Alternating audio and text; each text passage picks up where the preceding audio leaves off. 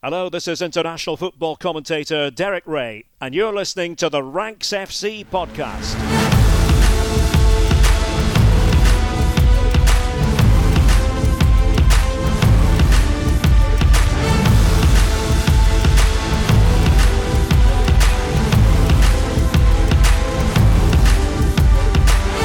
Ranks Squad, and welcome to Ranks FC. It's your favourite football podcast, back to look at the transfer window as a whole, to look back at this January and see all the gifts that it brought to various clubs around the world. My name is Jack Collins and I'll be your host today, and joining me is Mr. Sam Ty, the Rank God. Hello mate, how are you? Not too bad, mate. How are you?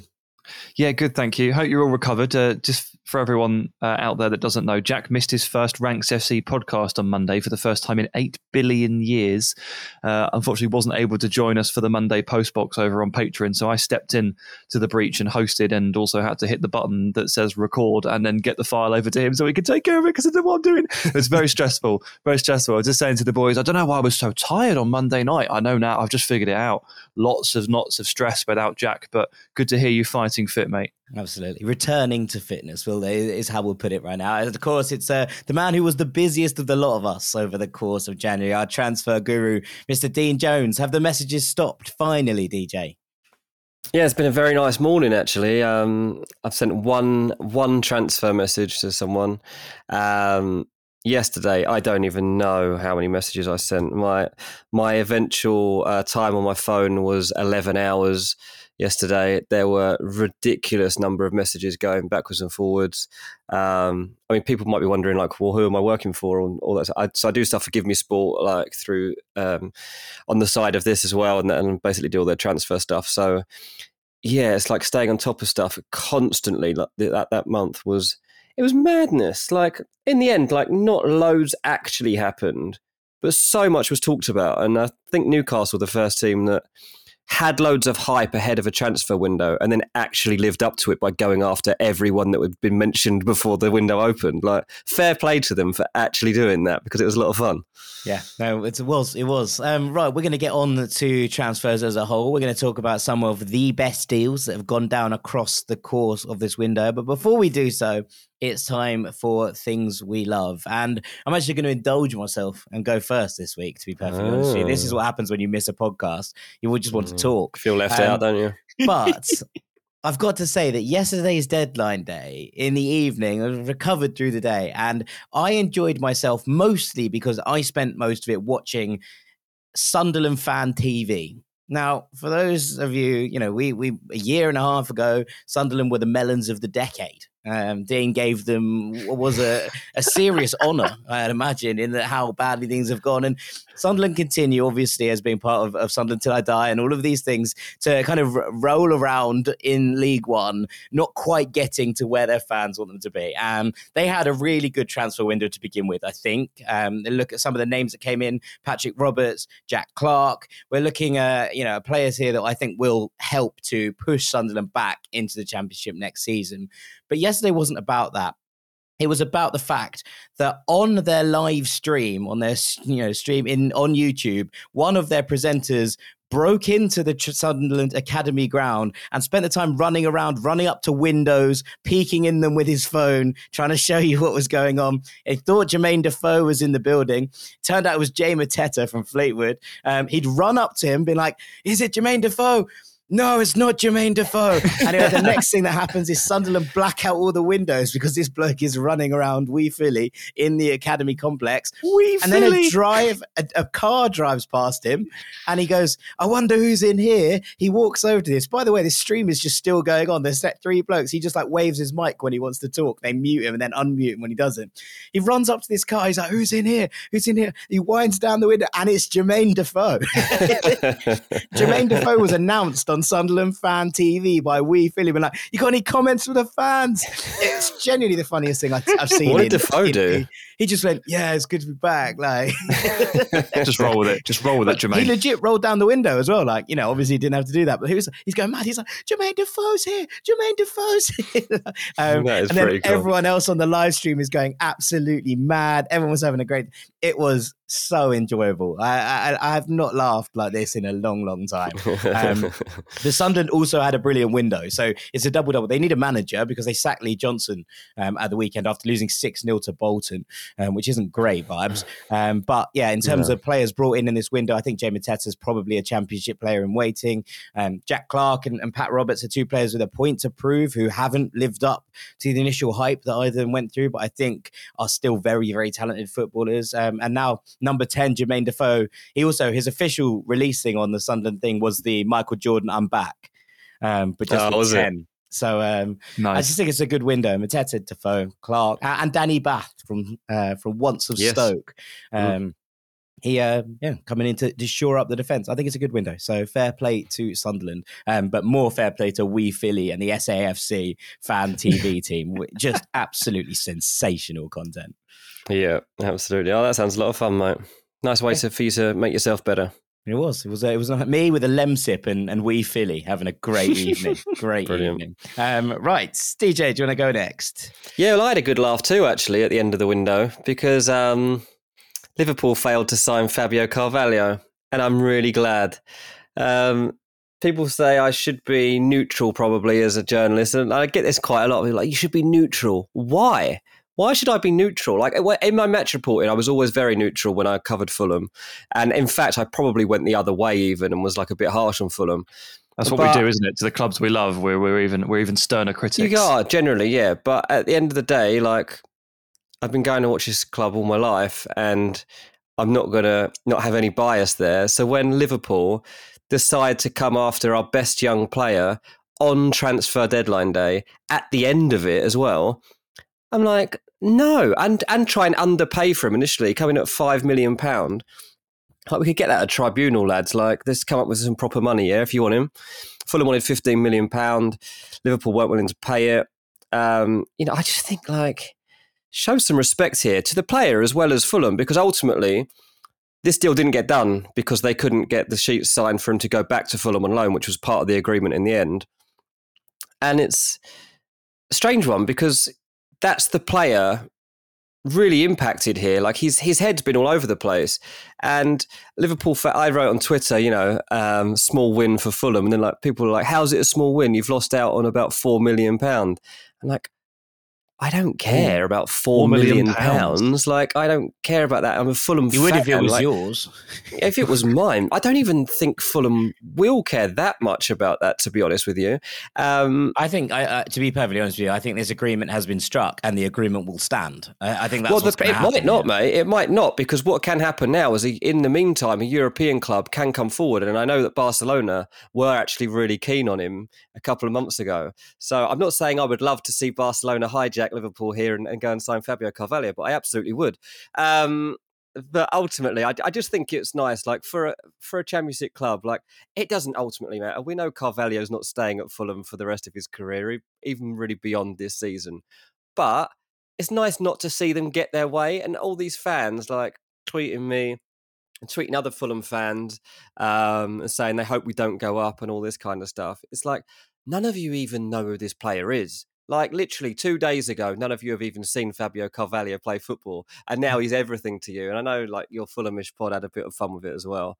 I don't know. I actually spent most of my weekend talking to the Anfield Wrap about it. So I've actually been on more Liverpool channels than I have Fulham channels talking about Fabio Carvalho. That was a waste of time. Well, it might have been and it might not. We might have to revisit it in the summer. I think the fact that Nico Williams came to Fulham on loan, despite the fact this deal fell through, suggests it's even funnier. Well, exactly, but also suggests that there was no breakdown in communications between the two clubs. And obviously, yes, there are still the idea that things could be hijacked by a bid that would turn his head. But I think if he was convinced by the idea of signing for Liverpool in January, he's probably going to be convinced by signing for Liverpool in February. He probably will, yeah. And I think I'd Barcelona's imagine the only one really that could turn him. Perhaps. And I'd imagine that, when that fee comes in, even if it does go to tribunal, which I'd be very surprised by if this is all to go with, I think now they will just agree a fee outside outside of that, and that will be that, then that will probably happen. So it doesn't really make any grand difference, I don't think, in the grander scheme of things. I do appreciate what you're saying, and that sometimes it's nice to be like, hey, we don't want to sell our best player.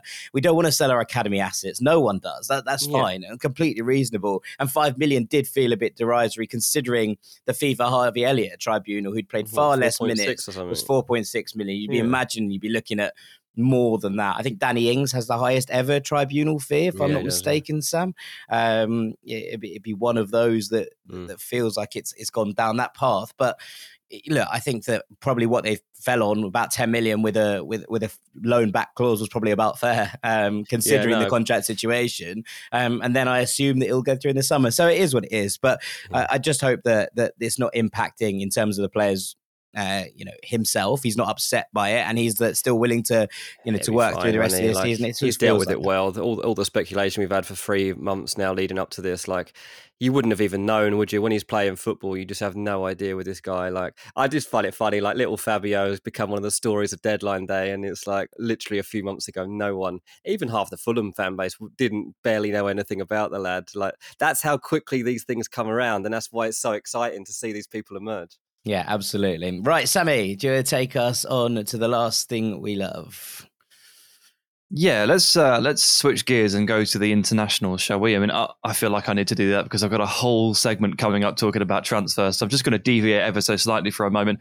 And with great apology to our American listeners, I just want to talk about how good Canada are for a second. And I'll keep it brief because I know it hurts, but the 2-0 win over the USA during the international break means it's 22 points from 10 games in CONCACAF qualifying as we sit here today. Canada do play this evening as this podcast goes out, so they're playing on the Wednesday evening, El Salvador away, so would fully expect Canada to make that 25 points from 11 games, continue their unbeaten streak in qualifying.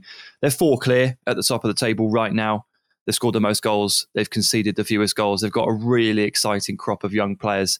This is probably something that has snuck up on quite a few people. But after spending a fair amount of time now, probably the last 10 years, with this sort of USA-Mexico rivalry sort of dominating the CONCACAF headlines, it's been pretty cool to watch another nation rise to prominence and not just insert themselves into the conversation, but pull clear of both of said nations.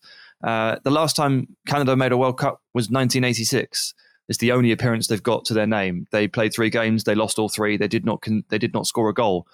Odds are Canada are not only making this World Cup at the end of the year, but they're going to go and provide a bit of a bigger splash than that. They're going to score at least 1 goal. They're going to win it. At least 1 point. It's going to be a better story for them. And look, from a personal perspective as well, with my wife's brother living out in Canada and working in the Canadian Premier League sphere, so now having extended family over in Canada, this is kind of just doubly exciting from a personal perspective, just to see these guys getting so excited about a sport that is, of course, not the number 1 sport in the nation. Well, probably not even close, right? It's less than 10 years ago that Canada lost 8-1 to Honduras. Less than a decade ago, and now they are leading. Now they're leading this qualification. That's a hell of a turnaround. More than anything else, that's a serious turnaround. And look, it's going to be a group of players that inspires people and inspires people towards thing. And this has been a good month for Canada and Canadian football, not only on an international sense. Obviously, we saw the Lorenzo Insigne deal go through for him to join Toronto, which will increase demand, will be something that really does help to turn that kind of star power around. And then this World Cup campaign going as well as it's doing, it really does feel like it's a time where Canadian soccer's on the up, and that's got to be a good thing, I think, in the country. So yeah, completely agree. Lots of fun to be had there, and I'm enjoying it too, especially watching a friend of the pod, Fonzie Davis, as Twitch streaming it and going absolutely ballistic to the Twitch stream. Real enjoyed that. So shouts out Fonzie as well. Right, after the break, we are going to be getting back to these transfers and talking about some of the best ones across the course of Europe in this window. Don't go anywhere. Welcome back to Ranks FC, where it's time for our big ranking, the 5 best transfers of the January window. And Sam, it's always important when we start this one to lay out the groundwork. It is, yeah. First of all, just like to say this is usually an easier task. January transfers that are worth singing about that aren't loans are typically few and far between. And as usual, I have done the standard, ruled out all of the sort of loan without an obligation transfers. I'd say that's a cowardly way of doing business when it comes to this ranking. I think you've got to put both feet forward. You've got to go studs up, and you've got to put the money where it matters here, and you've got to really go for it. And to qualify for this list, it has to be a straight up transfer or a loan with an obligation to purchase. So there will be some players that you may have really liked in terms of moves that aren't going to be here because, two clubs just took a sort of risk-free approach to it. But it's been tough because, as Dean continually says, it's been very busy. There's been a lot going on. And on deadline day, all right, not quite as much happened as we thought, but still a fair few deals to crack on with. So Tuesday morning, the morning after, I've done my best to sift through it. All right then, mate. Well, let's get going. I imagine there's going to be a lot to discuss. Let's start with number 5. Okay, so at number 5, I have put Bruno Guimaraes from Lyon to Newcastle for what looks like it could end up as about 50 million euros. Seems like about 42 million euros up front with another 8 or so adding on. It's quite a lot of money here. At a certain point, I thought it was going to come in a little bit cheaper, and he probably would have factored in a little bit higher in this list. But for now, I'm going to pop him in at 5. Bruno is an excellent player, a player who does not belong in a relegation scrap, a player who belongs at a Champions League club. So the fact that Newcastle have managed to convince him to join it is quite something. Of course, there's a financial factor involved. I saw some reports that his wage has been quadrupled. I don't know exactly what to believe, but I think we all know that he's going to be on a fair old whack here, and that's part of the reason why. Sure, Newcastle, exciting project. £180,000 a week, mate, he's on. There you go. That's a lot of money, isn't it? I wouldn't say no to that. And Lyon pretty much probably kicked him out the door for the fee that they've received for him because they're a bit short on cash as well. A lot of French clubs are obviously struggling for that one. So Bruno is here. He's in England. He's on Tyneside. And he's a wonderful player. And I get the impression that he's probably going to be something of a watershed player for them. He's the kind of signing, he's a marquee acquisition that should Newcastle stay up, and I'm guessing they probably will now, given how busy they've been. The fact that Bruno is there is going to convince other players, other really good players that should be out of Newcastle's range, to stick in and go for this project and join him. He's that kind of player. As a footballer, that you don't get much more majestic when it comes to passing. I've seen him produce multiple passing masterclasses for Brazil and for Lyon. I think he's amazing at progressing the ball, either passing or carrying and dribbling as well. He will run with the ball. He's quite mobile. He's quite tenacious at points. He's basically all of Jonjo Shelvey's best strengths rolled into someone who is just better, but also can run around quite a lot and set the tempo for a game that isn't playing at a snail's pace. And I fear for some of those players in Newcastle's midfield because I think they're about to get shown up a little bit. But from Newcastle's perspective, this is an absolutely amazing acquisition and something to be so excited about. Yeah, I mean, there will be questions as to whether he can switch this and switch into a team that has had very little of the ball, right? Considering what his strengths are in this middle of this midfield. Now, obviously, if you're Jonjo Shelvey, you're a bit concerned about this because it doesn't look like you're going to be getting any minutes as that kind of deep line progressor anymore once Guimaraes comes in there. But I am slightly concerned. I think this is a wonderful signing. Let me put that out there right now. But I'm slightly concerned about how this translates to a team, or how Newcastle translate themselves now to a team which would really, really get benefit from him having more of the ball in that middle spot. So I think he will give them more of the ball in the middle. I mean, Newcastle have had terrible trouble holding on to it, even under Eddie Howe, who is supposed to coach a possession style. And I think changing the personnel is as much a factor as changing the coach there. Newcastle built a team that was in Rafa Benitez and Steve Bruce's image, and then they handed it to Eddie Howe. The only place you can start in some cases is buying different players that fit the system better. And so Bruno, just his presence will definitely help in that area. But yeah, he's probably going to have to muck in a little bit more. He's going to have to play in more games where they have 50% of possession or fewer, or quite a few more actually than compared to Lyon. And he's going to have to show another side to his game. And Newcastle, with the profiles in midfield, they're just going to have to. Yeah, who's going to be his ball winner? Who's going to be his Gakare? Yeah, they're just going to have to muddle through it a little bit for 6 months. This is never going to be a perfect window, but the fact that Newcastle didn't pick the perfect partner for Bruno Guimaraes is not a reason not to love this transfer. And I know that's not what you're saying. It's just a thing. It's just a case of you just got to get through the next 6 months. Like, it won't always work. It won't always look clean. Get to the summer. Don't get relegated. And then you can start to really shape your team and your midfield around Bruno Guimaraes, because the first piece is already in place. Yeah, no, I agree. And I do like it. I'm intrigued as to this gives someone like someone like an Isaac Hayden, who I don't particularly rate particularly highly, just the kind of scope to be like, look, just win the ball. Just go and be a ball winner in the middle there, and then give it to Bruno. And I wonder if they will go to a 4-2-3-1 here, or at least a 4-3-3, rather than having these wing backs. And I know they've signed some players who do seem to be at back five, but I'm just intrigued as to they go with that pivot, because otherwise I do think you might just not be getting the best out of who's there in front of you. I think the best thing to do short term is to play Hayden next to Bruno Guimaraes, and then in the summer look to upgrade on Hayden. Probably play Joe Willock as the number 10 and go to a back four and play a 4-2-3-1. Put Bruno Guimaraes in a pair. They've got Matt Targett now, who's an actual left back. They can sort of call on one of those now. So they have put some pieces in place, and I think they can go to what Eddie Howe would probably call his preferred formation.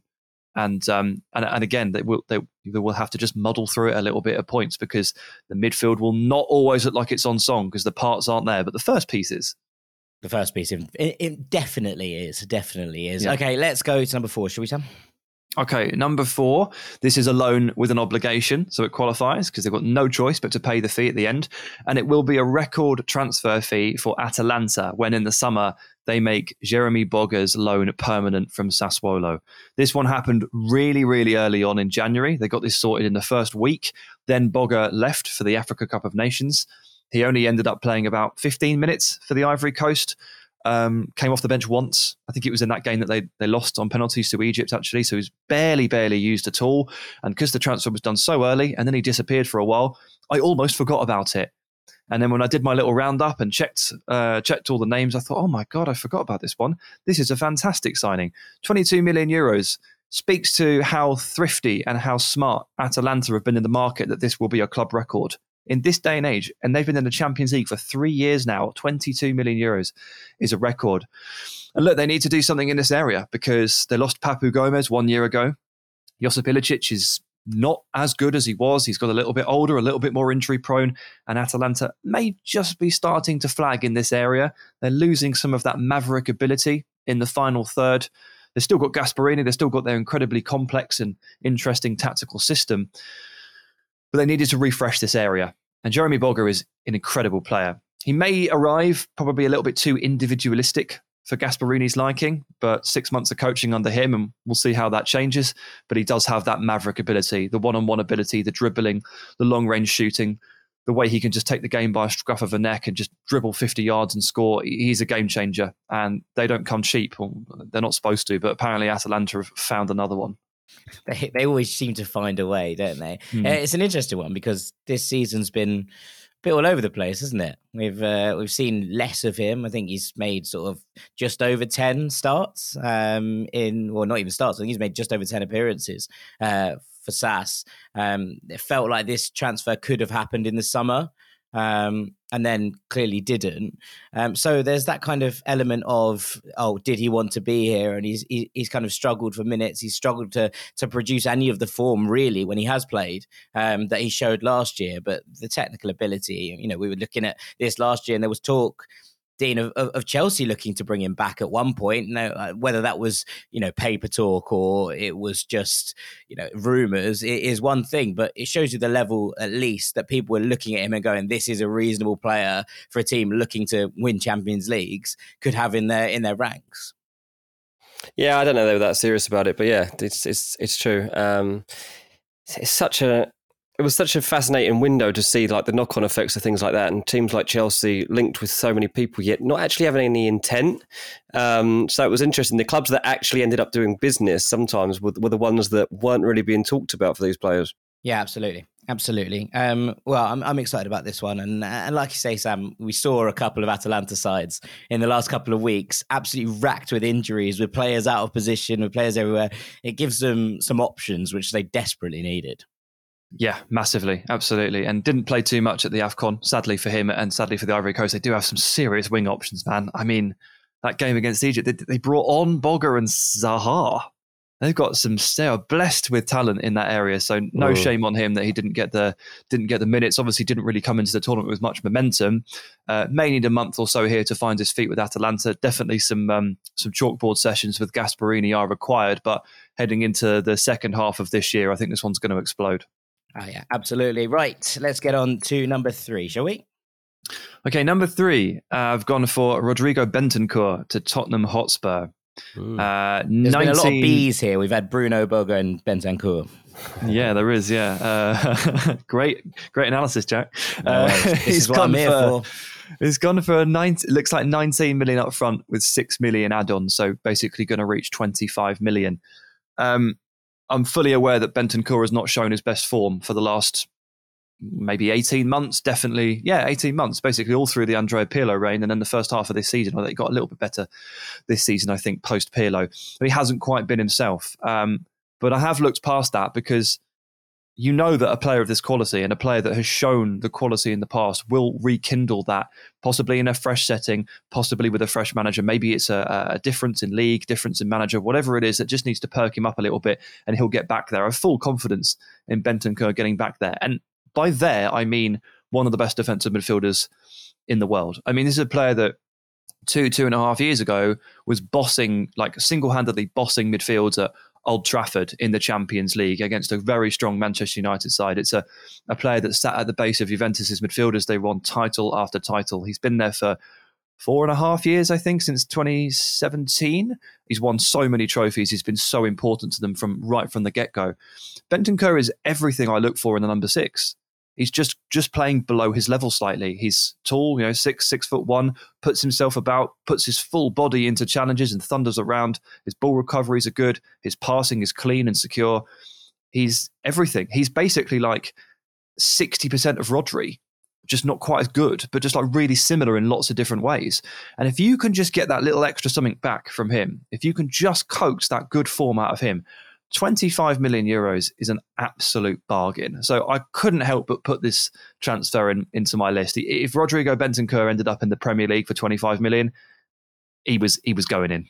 I mean, Tottenham have got a little bit lucky that, this came about. I mean, obviously it was Aston Villa that almost did their groundwork for them by like testing the water and seeing if they could get him out of there. And I think that once Tottenham realised he was attainable, they had the contacts on board to make the move actually happen, and the club with bigger profile and obviously bigger... By contacts, you mean Paratici rang Bentancur because he used to be a Juventus literally knows him. Couldn't have a better contact. Yeah. So whatever Steven Gerrard was able to do at Villa, Spurs were able to top it at a time when they were absolutely desperate for signings as well. So they've saved face here, to be honest, with these signings that they made there. With him and Kulusevski, they really have saved some face. And it looks now, when we look back at the window, looks reasonable, especially as they've managed to get rid of so much dead wood at the same time. Yeah, I mean, it's a funny one here because I like Bentancur and I like him, at the bottom of midfield, as you say, Sam. He does strike me as that kind of pure 6. I'm a bit concerned that they might have got rid of anyone who's like a dribbling ball progressor to play alongside him, because the one part of his game that really doesn't stand up in these elite kind of numbers is that dribbling ball progression, right? The passing, as you say, is clean, it's fine. He's a good passer from deep, and he very much feels like a DM rather than a CM, without going all technical. But he does feel like he needs someone alongside him who is going to drive with the ball in order to have those options. Otherwise, you get a little bit stuck. And the fact that Ndombele went out to Lyon and Giovanni Lo Celso went out to Villarreal suggests to me that they don't have that player anymore in the middle who's going to drive along. And I do wonder how, we're not going to talk about Kulusevski because of the way that his loan deal is arranged. It's not going to be in there in terms of how eligible for your ranking. But I do wonder how Conte sets this up now. Does he go 3-4-3, that old style, and play Kulusevski on the right-hand side, the place where Lucas Moura has been playing, but potentially leave themselves a little bit short of creative value in the midfield pair? Or does he try and play a 3-5-2, use Kulusevski as a kind of rotation piece for your Son, and then get yourself something a little bit more creative, perhaps, in those midfield areas? And that's, I think, the big question, what happens next with this one? Not that this is, anyway, suggesting that would make this a bad transfer. I think it's a lovely transfer. But no, it's the same as Bruno Guimaraes at Newcastle. Like, okay, here's one piece. Where are the rest of the pieces? I understand exactly where you're coming from. I think the short-term solution is skip the midfield, lump it to Kane. I mean, Conte likes doing that anyway. He likes that pattern. At Inter Milan last season, they went from Bastoni to Lukaku, and then one of the central midfielders would then would approach and try and like group up next to Lukaku, and he'd take the bounce back pass, and then they'd move forward. Probably but they don't have anyone that's going to do that. They don't have anybody that will dribble with the ball, but they have players who can just run to within 10 yards of Kane and collect the pass. So there is a pattern that can work. Whenever you play two in midfield, like you're probably sacrificing creativity in the middle, but you're enhancing creativity elsewhere. So you go back to Conte's 3-4-3 at Chelsea. He played Matic and Kante. They were ultimately defenders for the team, progressive defenders in a way in terms of how high they defended up the pitch, but they weren't looking for creativity or ball carrying really from those two players in particular. They went with the wing backs and the three forwards, and I think there's a way to figure this out in the meantime for Tottenham. But what's obviously very clear off the back of this is that Antonio Conte isn't particularly interested in getting Ndombele or Lo Celso up and running and up to speed and sharp and fit. He's got rid of them. He doesn't want them. They're not for him. And then that leaves you with a Højbjerg Bentancur midfield, which is sticky, but it's warrior-like. It's going to win. Let's call it warrior-like. It's going to win a lot of the ball, isn't it? We got a Dane and a Uruguayan. They're going to win a lot of ball in the middle there. I give you that for absolute free. Lovely. Let's move on to number 2. So number 2 is Luis Diaz from Porto to Liverpool. Begin with B. Luis Diaz. Yeah. He looks like he's about 40 million euros up front and another 20 million in variables. I think this is just like a really reasonable fee for everybody. 40 up front is pretty good for a top-class attacking player from Liverpool's perspective. Potentially rising to 60 means it will be good business for Porto if it works out. And Dean, it's really interesting that you mentioned the groundwork that Aston Villa did on Bentancur for Tottenham's benefit, because that is exactly what Tottenham did for Liverpool on the Luis Diaz deal. Now, obviously, Liverpool always had a plan to pursue Luis Diaz. They were after him. They've been tracking him for ages. And Dean, you've been telling us on the postbox on Mondays that Liverpool wanted to sign him in the summer. Now, as soon as Tottenham had a deal agreed for Luis Diaz this window, they were like, okay, we're going to have to bring that one forward because he's a long-term target. We really like him. So it's the same thing. It's like Tottenham have kind of benefited from this, and also they've had one player sort of taken away from them on the other side. Now, they ended up plugging that hole with Kulusevski anyway, but the fact that Tottenham and Liverpool are after this player and he's costing 40 to 60 million will give you a pretty decent clue as to how good he is. We've talked about him on our Spotlight. And we've been circulating that clip on Twitter recently, and many of you will have seen it. But Jack and I are huge fans of Luis Diaz. Not only is he very good, and his production in terms of goals and assists has really stepped up a notch this season, and he's become one tactically that the coach can finally trust as well. But he's just joyful. Like, he's constantly backheeling the ball through people's legs, flicking it over their heads, rainbow flicks, all sorts. Like, doesn't matter if he plays for Colombia or Porto or now for Liverpool, he will entertain you. And so not only is he excellent, but I can't wait to see him play in the Premier League. I can't wait to go to a stadium and watch him in the flesh, because ultimately a part of football is entertainment. And Luis Diaz is the epitome of that. Do you know some bad news though, Sam, about this transfer? We were going to be watching him next week because we're going to Porto, and we're going to actually not be able to see him because he's not there. Like that's bad news for us, because we're actually going to a Porto game, and I thought we were going to see him, and we're not. We could have seen him sooner than we actually will by him just staying where he was. He's out the list. I'm afraid, Lewis, that we've had to remove you from the list. Another reason for me to knock Liverpool. There's a level here to this is a really lovely transfer for Liverpool, and I'm really excited about it. And actually, I want to talk about kind of long-term planning a bit at the end, because I don't know who you've got in at number 1, but I do think you can tend to tell who the teams really in control of their futures are, by the teams that aren't just signing players for, oh my God, we need to fix everything right now, but the ones signing for players 2 years in advance. And I think that the Liverpool have done that a little bit here, in that, look, we're looking at the reformation of this front line at some point. Someone is going to finally have to step in. We've seen Diogo Jota start to do so. And imagine Luis Diaz is another one who becomes the kind of second incarnation of this front line. So there's all of these different kind of elements to it. But when you kind of look at this for Porto's perspective, I'm a slightly bit concerned that they're obviously currently, as we speak, 9 points clear at the top of the Primera. Sporting play tonight, or it will be last night by the time you're listening to this, where they should close that to 6 points. Next week, we're going to that derby. The Sporting Porto game. If they don't win that game, then suddenly it's 3 points. And when you look at who Sporting have brought in this window, where it does feel like they have had themselves a bit of a window. Marcus Edwards, someone we really like, come in for about 7 million from Guimarães.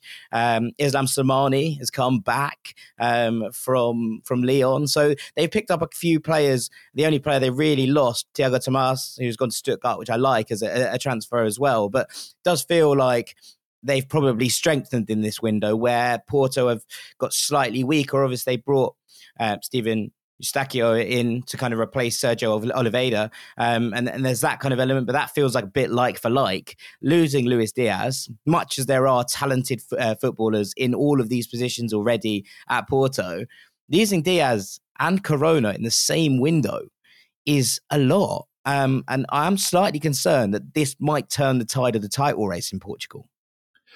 Well, maybe. I mean, look, Porto did do some really late business themselves, didn't they? In the back of this, they ended up with, I'm not familiar with him, but Galeno from Braga. Yeah. Man who has the most assists in Europa League history. There you go. Bang. Random fact. Oh, yeah, it's that Galeno, right? So he's a winger, right? So I'm presuming that they've already identified their replacement. He looked like he was about 8 million, so good profit. It's the way Porto work. So let's see how quickly he can settle in. But yeah, from Liverpool's perspective, this is exactly the body they needed.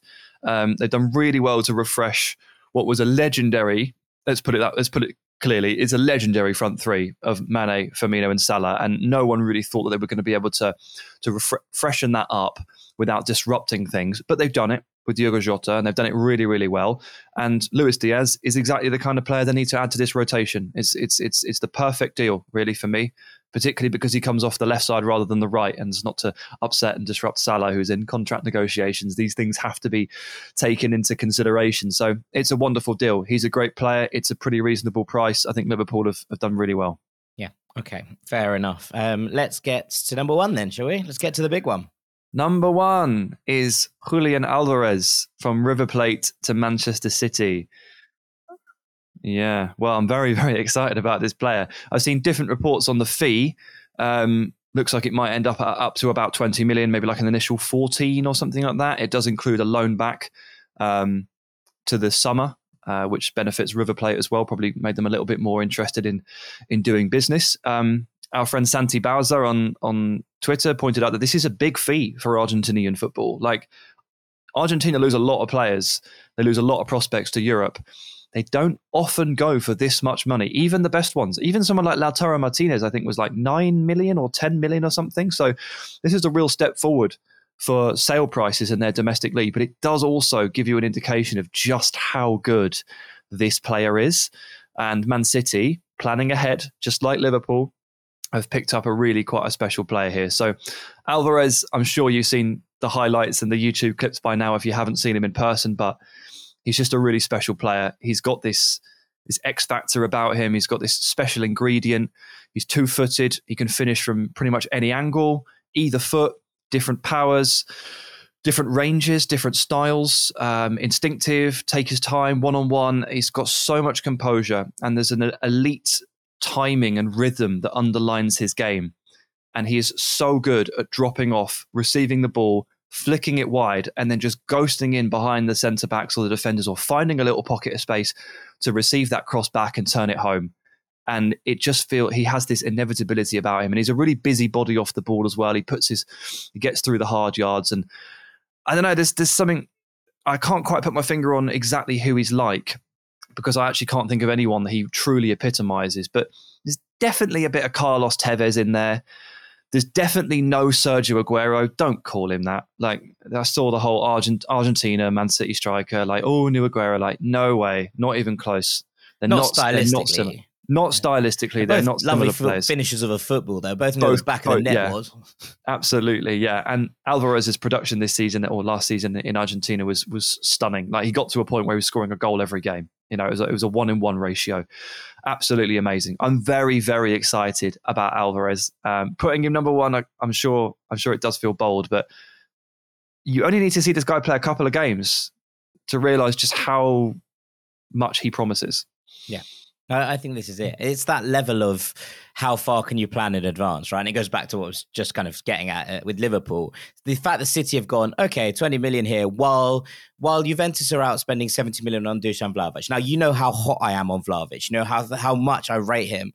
But thinking ahead and thinking a little bit differently is the mark of a team in advance of themselves rather than the mark of a team chasing their own tails. And Juve, I think, have had a good window, right? I think eventually, ultimately, they've got to the end of this and they've succeeded in trying to plug the holes that they had in the side, whilst getting some big wages off the books, whilst starting to refresh that middle. I think they've had a good window. But the difference between them scrambling around to have players that need to hit the ground running or things could go wrong, and Man City going, yeah, you can have him for 6 months, maybe 9. It depends how you get on in the Libertadores. You know, it's all good. It feels like such a different level of planning, of commitment. Saw that City signed Jacques Cancelo to a new deal this morning. You know, it just feels like they've got their books in order. And that means so much, and it feels similar for Liverpool at the moment, right? And that's what I'm saying. These clubs that didn't necessarily have busy windows, but got a couple of deals done that you go, that could be really smart in a year's time. And I think what's most important here is that at the end of this season, we could be going, what a difference Bruno Guimaraes made to Newcastle. We could be like, what a difference Bentancur made to Spurs. I don't think we're going to be saying that immediately about Luis Diaz, and definitely not Julian Alvarez. But I think that in 3 years' time, we might look at that and be like, what a signing that was. And that, for me, is the kind of mark of something that could be very, very special. I mean, we'll see, like, when he actually turns up at Man City, as it stands, like, he can stay at River Plate into next season. Man City have got an option to bring him back slightly early, but as part of his agreement to stay, like, the season, the competitions there run into like September and maybe even beyond that. And Man City do have the option to pay a little money extra to bring him back before that if they need to. And look, the reason they would do that is if they don't sign another number 9. And this is why I don't actually know when we're going to see this player, because like, Man City are going all out for Erling Haaland at the moment. Like, they're trying to convince Haaland not to go to Real Madrid, but to come to Man City. And if that happens, look, the likelihood is it doesn't happen, but they're going to give it a go. And if Haaland does rock up at Man City, then that obviously impacts Alvarez and like how soon he's going to make his emergence on the English scene. But ultimately, Man City don't want to put any timeline on this. They're very happy with what they've seen in the time they've been monitoring him. They think that they've got a potential star. I'll be honest, this player was touted around everywhere in the past few months. Maybe now looking back and seeing what Man City have been saying about him, maybe that was an agent just doing work to scare Man City into actually triggering this deal and making them pay up the money. It's possible. But ultimately, a lot of people very excited about him. And now there's reason for people to go and watch more River Plate games because, especially Man City fans, they want to get a glimpse of what they're getting here. I think so. Sam, I'm sure this list was about 30 long at one point and you've had to trim it down. So I think I'm going to give you the opportunity to chuck in some honourable mentions. Oh, how many am I allowed? Is it Jack Collins? You can throw as many honourable mentions in as you like, my friend. Look, there's probably another 10, 15 names that, in terms of transfers that I really, really liked. The one that I genuinely sat here this morning and grappled with was Dele Alli, because there's potential for the Dele Alli deal to Everton to be really, really astute. It seems like they've paid literally nothing up front and everything is in optional clauses and bonus payments and certain conditions being met. Now, the deal could reach 30 or 40 million. I'm not sure exactly what the figure is, but in the end, that won't be looking so cheap. And there's no guarantee that happens because Dele Alli recently, for the last year, Haven't seen much of him, and when I have seen him, he's looked a shadow of himself. He's lost his aggression, he's lost his attitude, and that was part of what made him such a good player. So there's a job on Everton's hands there, and Frank Lampard's hand in particular, to restore Dele Alli to what he previously was. And because there are no guarantees there, even the £0 up front didn't quite roll it for me, and I didn't want to put him in the list, but let's just put that one on alert. Denis Zakaria to Juventus for about 5 million, contract expiring, really cheap, but again, he needs to recover some form after a serious injury. There are no guarantees. Robin Gosens would have made this list had Bentancur, Diaz and Alvarez not rocked up on January 30 and January 31. And Jesus Corona was very cheap for Sevilla, but it doesn't excite me as much as the other ones, so I didn't pop him in. And then there's the Luca Dean, Kieran Trippier, Kulusevski didn't quite qualify. All of these players, I'm a big fan of those deals. And to be honest, Jonathan Okone to Fiorentina, Jack, is a pretty astute piece of business as well. 12, 13 million or something like that. That's not bad at all. So there's plenty of other names there. And I'll allow you to just add more, mate. Well, I wasn't gonna chuck too many more in after that. I think Coutinho is one that has the potential to be a bit of a game changer. I really, really like that. I think it's a really clever move from pretty much everyone involved. I'm excited about seeing Donny van der Beek play some football, so that's nice. Hopefully Dele Alli doesn't make his spot. Hopefully Dele Alli. I don't know quite how they're going to make that one work, but they're playing 2-8s, aren't they? Well, we'll see, won't we? 2-8s with 2 players who are number 10s. Got it.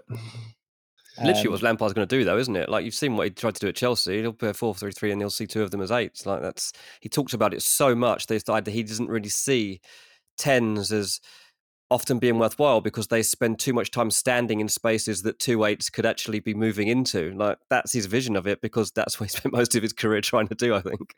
Well, the line between 8 and 10 has become a bit blurred. I mean, he definitely played Mason Mount as sort of like basically Dele Alli is going to be playing the Mason Mount role for Frank Lampard. Yeah. And if Mason Mount's career trajectory is anything to go by, it's going to be a roaring success. But there's some work to do. Yeah, I mean, look, there was a couple of smaller transfers that have probably slipped under the radar. I thought yesterday, Anel Ahmedhodzic moving to Bordeaux was really, really intriguing on a relatively low fee. Someone who's incredibly highly rated, I know, by the analytics community and a lot of people in that kind of mix. I know that he's very much rated by them. So, yeah, on the whole, I thought that one was intriguing. And there's a couple of teams that I think have done really well. I like what Venezia have done. I like what Getafe have done. I like what your Granada have done, Sam, which is pretty cool. I thought Hertha Berlin have had a good window. Both sides of the old firm, I think, will be happy with their business. Obviously, Rangers picking up Aaron Ramsey and Amad Diallo on loan deals, I think they'll be delighted with. But Celtic bringing 3 more players in from the J-League and Matt O'Reilly, who already looks like he's excellent. We talked about a bit last week. I think they've both been active and they'll both be happy. And, when you listen to this, there will be an old firm on tonight, on Wednesday night. So that will be the first marker of how those players can step up to the plate in the biggest game of all in Scotland. So, some intriguing ones in that regard. But I know there's one last one that you wanted to chuck in as an honourable mention with some insight.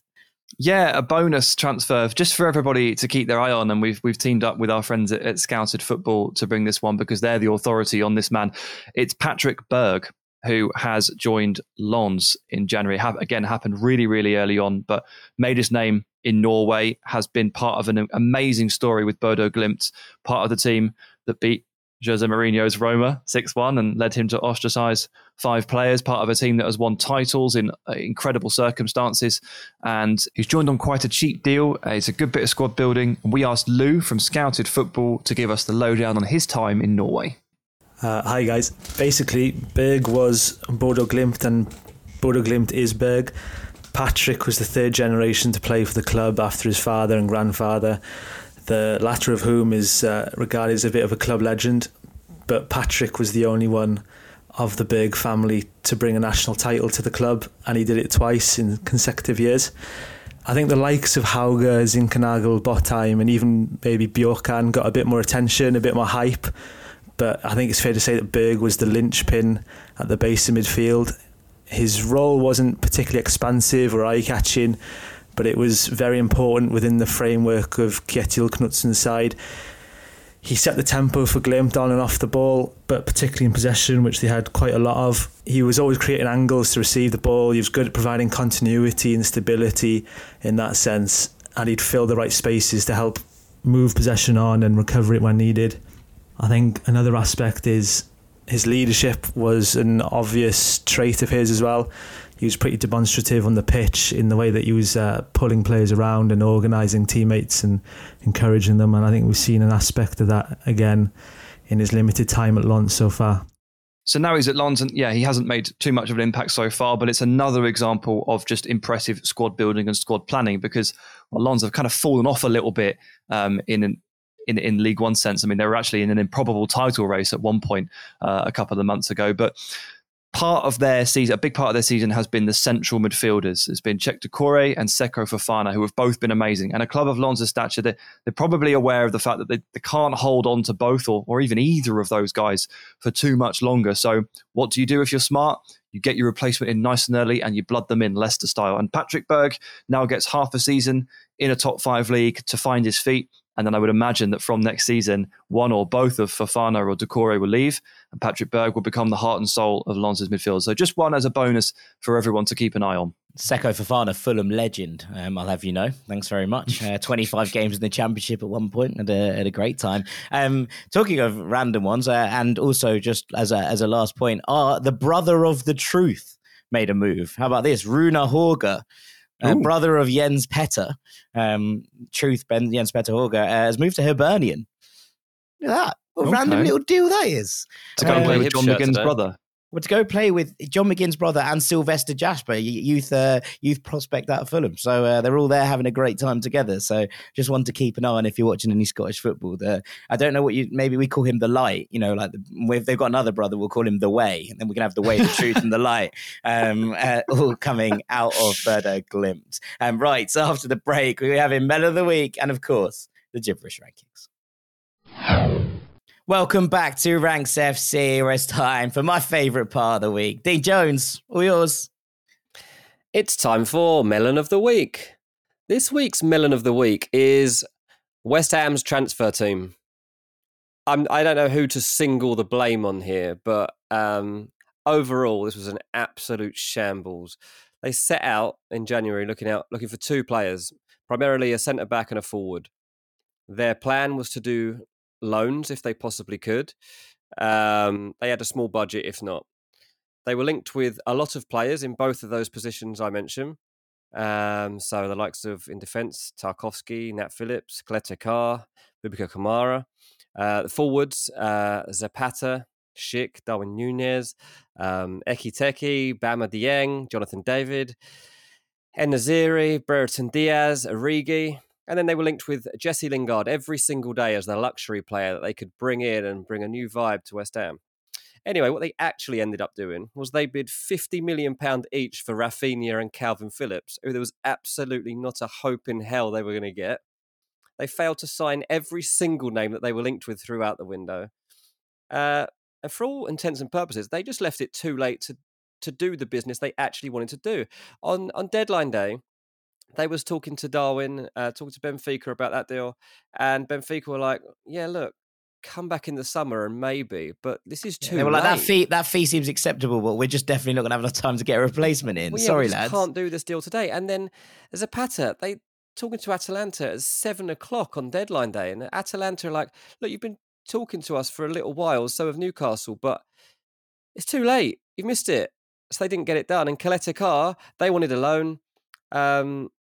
Was it Marseille wanted a permanent, and they were like, just didn't agree to it. This is all so melonish at a time when West Ham had a great chance to just strengthen their squad a bit here and improve their chances of making it into the top 4. They're looking back on a window when they did nothing of any significance. And yeah, I think that's melonish. They let an under-23 defender go to Betis. So thanks for that, lads. Yes, they're even weaker. There you go. I mean, maybe not we. I have been saying for the last 4 months, they just don't have enough players for this campaign in which they're going to be playing Europa League football, cup football. They ended up getting to a cup quarter final or a semi-final, whichever one it was, and they're still in the Europa League, and they've got a full Premier League. Stick all the eggs in the Europa League basket. Just stick them all in it. Yeah, I've seen it before though, and they will if they try to go full frontal on all of them, then they will crash physically in about March. And they didn't have enough players at the time, and now they've lost players to injury on a long-term basis, and they haven't solved any of the problems. I mean, the problem with pursuing Darwin Nunez on deadline day is he's in South America playing for Uruguay. Like, not only is it incredibly difficult to get a deal done with work permits involved and stuff like that, and for a £50 million transfer as well, with 4 hours to go, the man is on a different continent. Like, you've got to be a bit more better prepared than that. Yeah, not very good. Not very good at all. That's the gibberish alarm. We're keeping it short and sweet today. Sam, over to you. Yeah, continuing the theme from the rankings of Pearls of Wisdom from Sam Tighe, I've decided to deliver my top 3 everyday life tips that you can employ from the word go or from tomorrow morning if you feel that's necessary, and your life can improve exponentially from there. Right. This sounds dramatic. Let's go. Yeah. No, it's not ominous. This is good. You'll be really impressed. At number 3, for 5 minutes every day, stretch your back out with a yoga move called Child's Pose. It's really, really easy to do. It does so much for you if you sit down in an office chair every single day, or you get crumped up, or even, to be fair, if you're out active and your back hurts after a long day, I don't know, doing physical work. If you do 5 minutes in the morning of stretching out your muscles, it will improve your posture and your level of comfort so much, and it will fight against that horrible thing that happens when you sit in an office for 20 years and you come out of it and your back doesn't work properly. 5 minutes is all you need. This is exactly how I'm so tall. Wow, yeah. I always thought there must be a secret. No one's ever told me it. There's a stretching machine as I was younger. Can't wait to be 6 foot in a couple of weeks after this. It's so easy. It's 5 minutes, and once you get into the habit, you'll do it all of the time, and it will help you so much. But particularly if you've got an office job and you're in a chair. Okay, all right. When what's it at 2? At number 2, I recommend that you stand on one foot while brushing your teeth, making a tea or coffee, or making toast. Now, the reason for this is quite simple. First of all, you're not doing that much while you're stirring a tea or making a coffee or brushing your teeth. You're not moving, right? You just kind of stood there. So stand on one foot. It will improve your natural balance. It will improve your strength of your ankles, your calves, and reduce all of that kind of natural laxity. And if you're playing sport, then this will improve your strength in your lower legs, and it will prevent injuries, or at least make it so that they're not quite as severe if you do it. If you strengthen your ankles, if you turn your ankle, it will help genuinely. This is an exercise I was given to do, or a little thing I was given to do during physio when I'd done my ankle ligaments. I was going to say, you have glass ankles, don't you? Well, not anymore, mate. They're strong as anything. Yeah, I've never had one this. Foot. I stand on one foot while I brush my teeth, and now I'm invincible now. Oh, okay. You're built of sterner stuff now, are you? Absolute graphite ankles. Quality stuff. I should actually touch wood. I really am not invincible, and I'm now really scared about the next time I play football now. But yeah, that didn't go well last time, did it? When you got hit in the face. Yeah, very true. Actually, the last time we played, Jack and I, telekinetic partnership on a five-a-side pitch. We did one of those. We scored one of those goals, like Thierry Henry and Robert Pires scored from the penalty spot, where got the rollover, sent the keeper, and then just rolled it back to tap in. Well, they didn't score it, did they? They missed it. Oh, who scored it? Someone scored it. Yeah, it probably wasn't. It was more like on Henry. I'm sure they scored their first one, and then they tried it again, and they didn't score. Yeah, it got disallowed. I was at the one at Highbury, and they definitely messed that up. Yeah, no, whatever it is. It might have been Cruyff. It might have been Cruyff. Let's go with that. It was Cruyff and Maradona. There you go. Again. Okay. Number one, this requires no physical effort whatsoever, so it is the easiest and it is the best. Just a simple life tip. When you go to a restaurant and you pick up a menu, order food that you cannot cook for yourself. That way you will broaden your horizons, you will enjoy new things, you will try new things, and you'll get an extra special kick out of it because it's not something that you could potentially be disappointed with or think, well, I could have made this at home. Now, obviously, this doesn't really relate to like burgers or something, but then again, good burger restaurant, they'll probably make a burger you can't make. But in a typical place, just order something that you couldn't possibly make at home or don't have the time to, and you'll get an extra special sense of enjoyment out of it. That's something I put into place like 10 years ago. And it's definitely meant that I've tried new foods and liked new things, but also just it makes dining out, given that you're paying for it, it's a bit better, a bit more special, and probably worth the money paying for it. Yeah, I like this as a rule. It's like that kind of like, if you go to, unless you're at like a specialist pasta restaurant, I'm probably not getting something that I can make. I like pasta. I'm good at making it. Yeah. I make nice homemade fresh pasta. I've got all the ingredients, having a good time. But I couldn't make a risotto, like no chance ever. See, I can make I make a mean risotto. It's too difficult. I can't be bothered. I couldn't make a pepperoni passion, so that's why I don't know. To be fair, mate, you couldn't make a pizza as good as Domino's do. I couldn't, no. No way. No. They've mastered that. There you go. Masters of their art. Masters of their craft. Who deserves it more? I think on the note that we couldn't make pizzas as well as Domino's, it's probably time to call this a day, ladies and gentlemen. That's all that left for me to do is say thank you very much to Sam Tighe for a wonderful ranking and some real insight on those transfers. Thank you, Sammy. Cheers, mate. Thank you. Thank you, of course, to Mr. Dean Jones, and thank you for all your work across the transfer window. It's been a busy one. We had fun. Cheers, mate. Yeah, I'm going to bed now. It's time for you to go to bed for at least a week. See you in end of May, start June. Remember to do your stretches when you wake up, otherwise, and then you and I will both be 6 foot. It's all 3-month hibernation. You definitely need to stretch after that, mate. Indeed. I've been Jack Collins. This has been Ranks FC. Thank you so much for listening as ever. We will see you next week, Rank Squad. Take it easy. Peace. Bit of squad building, and we asked Scouted Football to give us the lowdown on his time in Norway. That's perfect timing.